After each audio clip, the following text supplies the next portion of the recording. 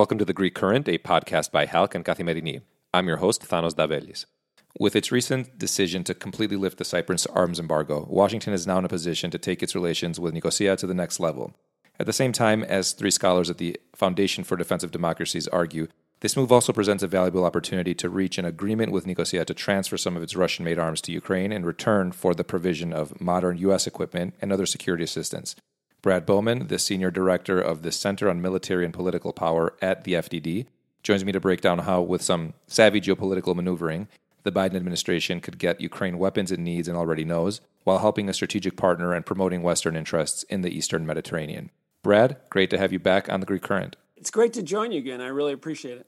Brad, aside from being a historic move, you've argued that the U.S. decision to completely lift the arms embargo on Cyprus now also presents the United States with a unique opportunity. Can you break this down for us?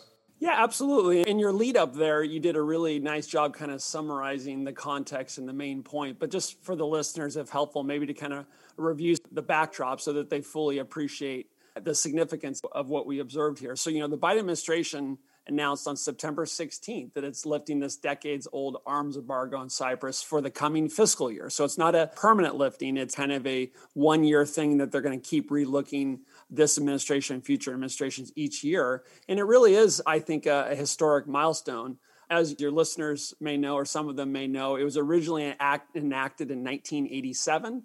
And the big idea was to prevent an arms buildup on the island and really to push Cyprus, Turkey, and Greece to reach an agreement through diplomacy. And, with the benefit of hindsight, honestly, at least from my perspective, that looks a little bit naive now, because in reality, the only thing that the embargo succeeded in doing was depriving Cyprus of the means of buying U.S. arms. And as I've observed in my research over and over again, when countries can't procure American arms, they're not just going to sit there and leave themselves vulnerable and unarmed. They go and find those arms elsewhere. And that's exactly what Cyprus did in procuring weapons that they thought they needed and that they could afford from other countries, including Russia.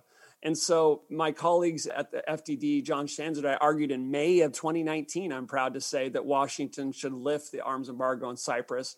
We argued then that it would help counter the designs of Russia, China, and Turkey in the region. It would help Cyprus, and it would also advance U.S. defense strategy in the region. So the Trump administration did a partial lifting in 2020, but the September 16th announcement by the administration fully lifts it, at least for fiscal year 2023. And that allows the export, the re-export, and the transfer of defense articles to Cyprus for the next fiscal year. The administration was able to do this because it could certify to Congress, pursuant to U.S. law, that Cyprus was doing a number of things. And this includes positive work related to anti-money laundering, financial regulatory oversight, and frankly, also denying Russian military vessels access to ports for refueling and servicing. But to answer your question more directly, I really do think this decision offers a really valuable opportunity if the Biden administration can pull it off, has a little vision, and like you said, a little savvy diplomatic maneuvering. It would help Cyprus, it would help Ukraine, it would help secure U.S. interests, and would promote regional security. Now, that's kind of vague. Let me be more specific. In the short term, Cyprus could provide Kyiv weapons that it desperately needs to kind of fight Putin's unprovoked invasion in Ukraine. And if they're replaced by U.S. arms, and that's a big if that we can talk about, it could also help move Cyprus further out of Moscow's orbit.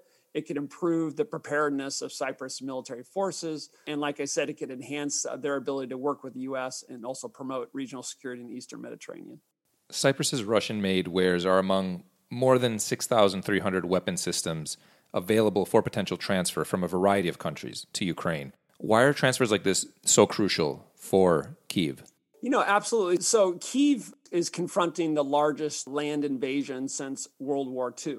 And as anyone watching the news knows, Kyiv is doing very well on the battlefield, as demonstrating great bravery and agility in fighting this unprovoked invasion, but obviously are losing thousands of people and hundreds of equipment. And the United States and our European allies have tried to send Western weapons, which Kyiv has welcomed.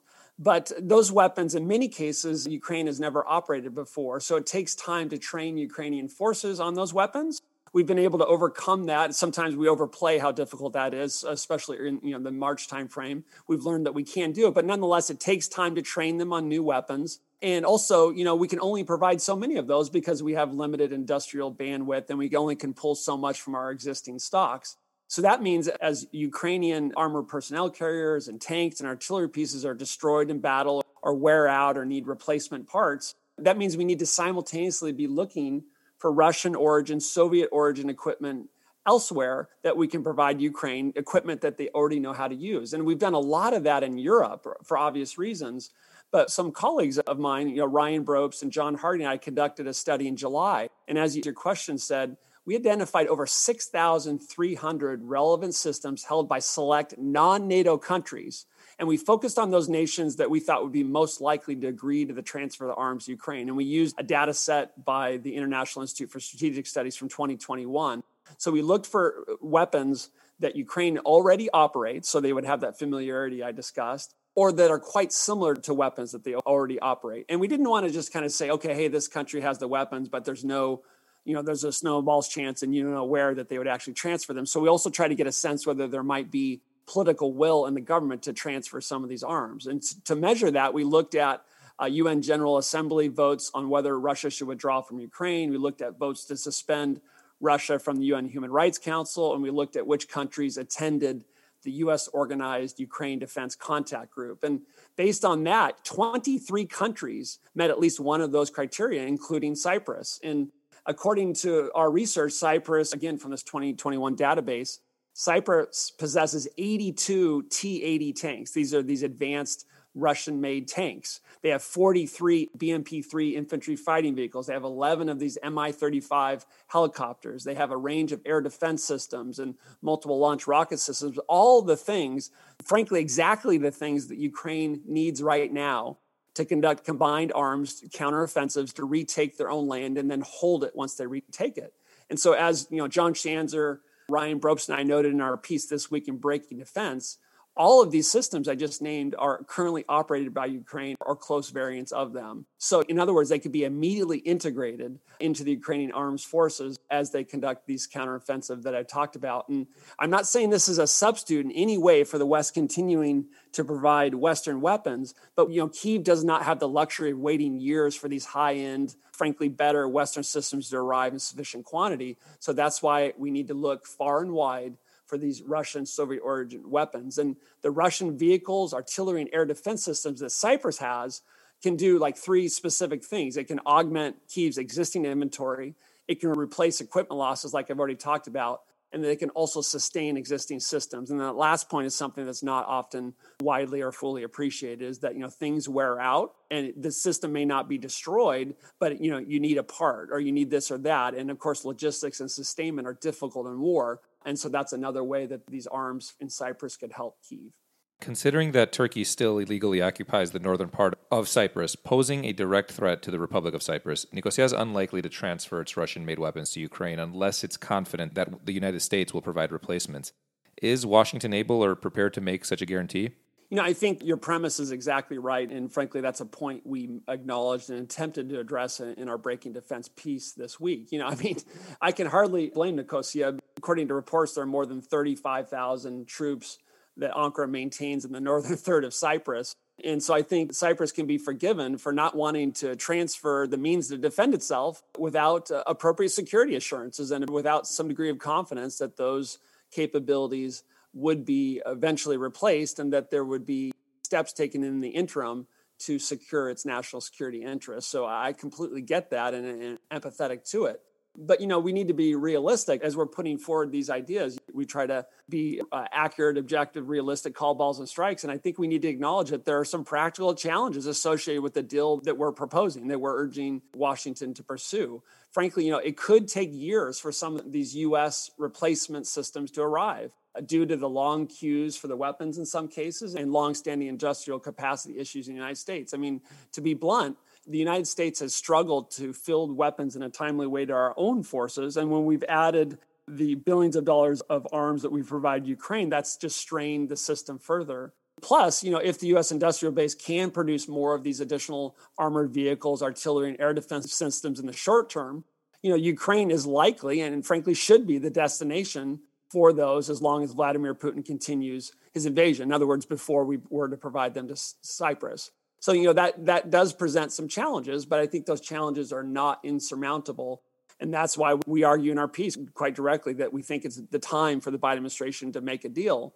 As your lead-in kind of suggested, it remains to be seen, at least for me, whether the administration has the vision, the diplomatic savvy, the agility, and the determination to pull it off. The components and potential for a deal are there, but we'll see whether the White House, again, has the political will to pull it off. And as often the case, and I know from my time working in the U.S. Senate for many years, I think it will depend mightily on whether well-informed members and leaders in Congress understand this opportunity, champion it, and push on a bipartisan basis for the administration to not miss this opportunity. Given that new U.S. systems could take years before reaching Cyprus, are there any interim steps that could address Cyprus's security needs in the aftermath of any major transfers to Ukraine? Absolutely. Some examples can include Washington working with European allies to identify interim defense capabilities that they could transfer to Cyprus. And some of the listeners might be, wait, I don't get it. We were talking about American capabilities. Well, another kind of less understood element here is that when X third-party country in Europe buys an American defense system, according to commitments undertaken when they purchase that system, they have to get approval from Washington to transfer that weapon system to a third country. So now that the arms embargo is lifted on Cyprus, then those third-party European countries could transfer some of their U.S. origin equipment to Cyprus. In other words, we don't have to rely just on American weapons that we can send directly. We can also look to American origin weapons that are currently in the arsenals of European countries. So that's one kind of creative way to get those replacement capabilities, or at least interim capabilities, to Cyprus to facilitate, hopefully, the ASAP transfer of some of Cyprus' weapons to Ukraine. And all of this more generally should really be an exciting prospect for Cyprus because, frankly, there's a dramatic need for Cyprus to improve its military preparedness. I'm eager to learn more about what American military capabilities and capabilities generally Nicosia might like to procure. But the United States could perhaps provide, for example, N1 Abrams tanks, right, which will replace the T-80 tanks that I talked about earlier. We could provide Stryker combat vehicles to kind of replace some of the armored personnel carriers, maybe even AH-64 Apache helicopters, and a range of artillery and air defense capabilities. And just kind of reinforcing the point I made earlier is, again, it doesn't even have to be U.S. origin equipment. As an American, I think that would be great. But, if France has sold anti-air and anti-ship missiles to Cyprus, Israel has sold drones and patrol vessels to Cyprus. So we can meet Cyprus's military requirements and defense needs from a variety of sources. And this really is a multilateral opportunity and a multilateral challenge. And just to kind of zoom out for a minute, the goal here is not to stoke war, of course, on Cyprus, but to prevent it by deterring aggression and finally jumpstarting genuine negotiations. But if Putin's latest invasion of Ukraine teaches us anything, I think we should spend more time helping beleaguered democracies before invasions and a little less time worrying about provoking autocrats who are inclined to aggression anyways, regardless of the steps we take. I'm talking about a lot of places that we can find these weapon systems, but how do we fund this, right? Cyprus won't be able to necessarily afford a lot of this. And so how do we fund it? Well, one way to do that would be to add Cyprus to the European Recapitalization Incentive Program, or ERIP. ERIP is a U.S. State Department program in which foreign military financing is allocated to partner countries to help them transition away from Soviet or Russian equipment and purchase U.S. origin equipment. Exactly what we're talking about. So we have an existing program that could help fund the very thing that we're proposing. In fact, countries such as Greece and Albania have already participated in it to purchase infantry fighting vehicles and helicopters, many of the very same systems that Nicosia would need. And then also one other quick point that I'll hasten to add is that, as many of your listeners may know, there is a UN peacekeeping force in Cyprus that is deployed along the de facto border there. There is some concern that Ankara would try to end that UN peacekeeping mission, and I think that would be a mistake. And I would also note that the mandate for that peacekeeping mission on Cyprus is up for renewal in January 2023. So as kind of one of these interim steps to address genuine security concerns and needs there, I really do believe that Washington should work with its partners to ensure that the mandate is not weakened and that it's there to maintain the buffer zone and deter any aggression or bad ideas that come out of Ankara. So those are just a few ideas about how we can make this deal work and we can address the legitimate interim security concerns of Nicosia. We're wrapping up. While lifting, the arms embargo presents this unique short-term opportunity that could help both Ukraine and Cyprus. What additional doors does this move open for the United States and the West to further strengthen Western security interests together with Cyprus in the Eastern Mediterranean in the long term? Is this an opportunity, for example, for Cyprus to further integrate with NATO, perhaps through something like the Transatlantic Alliance's Partnership for Peace program? Absolutely. Other steps could include increased U.S. Navy port calls, combined military exercises and training with Cyprus, and even the temporary stationing of new or additional U.S. and allied rotational forces there with Nicosia's consent, of course. These increased training and exercise opportunities have all kinds of benefits. They increase the readiness of the participating militaries. They strengthen their ability to operate together, something that you and I have talked about in the context of the Iniojos exercise before. And it also sends an increasingly powerful deterrent message to hostile, destabilizing actors in the region that our forces are able to operate more effectively and respond to aggression. In terms of your question on NATO integration, the Partnership for Peace, the bottom line is if Cyprus is jettisoning its Russian equipment and replacing it with Western military equipment, that's going to absolutely facilitate Cyprus's increased integration and interoperability with NATO member countries. And I think that's a good thing for Cyprus. That's a good thing for the United States. It's a good thing for NATO. And it's a good thing for regional security. So, as one last comment, if I may, the U.S. military divides up the world into combatant commands. And the Eastern Med and Cyprus in particular kind of sits at the intersection of three of those combatant commands: European Command, Central Command, and Africa Command. And I think that's one of the reasons why sometimes Cyprus and the Eastern Med does not get the focus it deserves. But because it's such an important region at the intersection of these three continents and three areas, and also because its proximity to valuable maritime lines of communication, Moscow and Beijing have been very interested in the region. And so I'm very pleased to see the Biden administration's announcement last week. I think it's a positive sign that the region is starting to get more and more of the attention it deserves. But it does remain to be seen whether we'll follow up this positive decision with tangible action. And tangible action that I've argued here, I think that can help Ukraine, help Cyprus, advance U.S. interests, and promote regional security. Brad, great speaking with you as always. Thanks for joining us. No, thank you. Appreciate it. In other news, Prime Minister Mitsotakis issued a stern response on Friday to Turkish President Erdogan over the unsubstantiated claims he made against Greece during his speech at the UNGA earlier this week. In his speech to the UN on Friday, Mitsotakis identified security, stability, and the territorial integrity of Greece as Athens' red lines against Turkish aggression. He also referred in detail to the war in Ukraine and the battle that democracies are fighting against authoritarian regimes, and commented on the consequences of the war for Europe in both the energy and geopolitical fields. His speech also included references to climate change and the green transition, but also to the need to protect cultural heritage, conveying a clear message on the need for the return of the Parthenon sculptures to Greece. Finally, President Nikos also delivered his last address to the UNGA on Friday, as his presidential tenure is coming to an end, where he pointed out the irony in Turkish President Erdogan claiming to want to solve issues in the Aegean and the Eastern Mediterranean within the framework of good neighborly relations and in conformity with international law, while at the same time threatening Greece, committing thousands of airspace violations of a neighboring country, and refusing to implement UN resolutions on the Cyprus problem. He also called out the UN for adopting a stance of equal distances, even when faced with a violation of its decisions, which he pointed out results in emboldening offending states.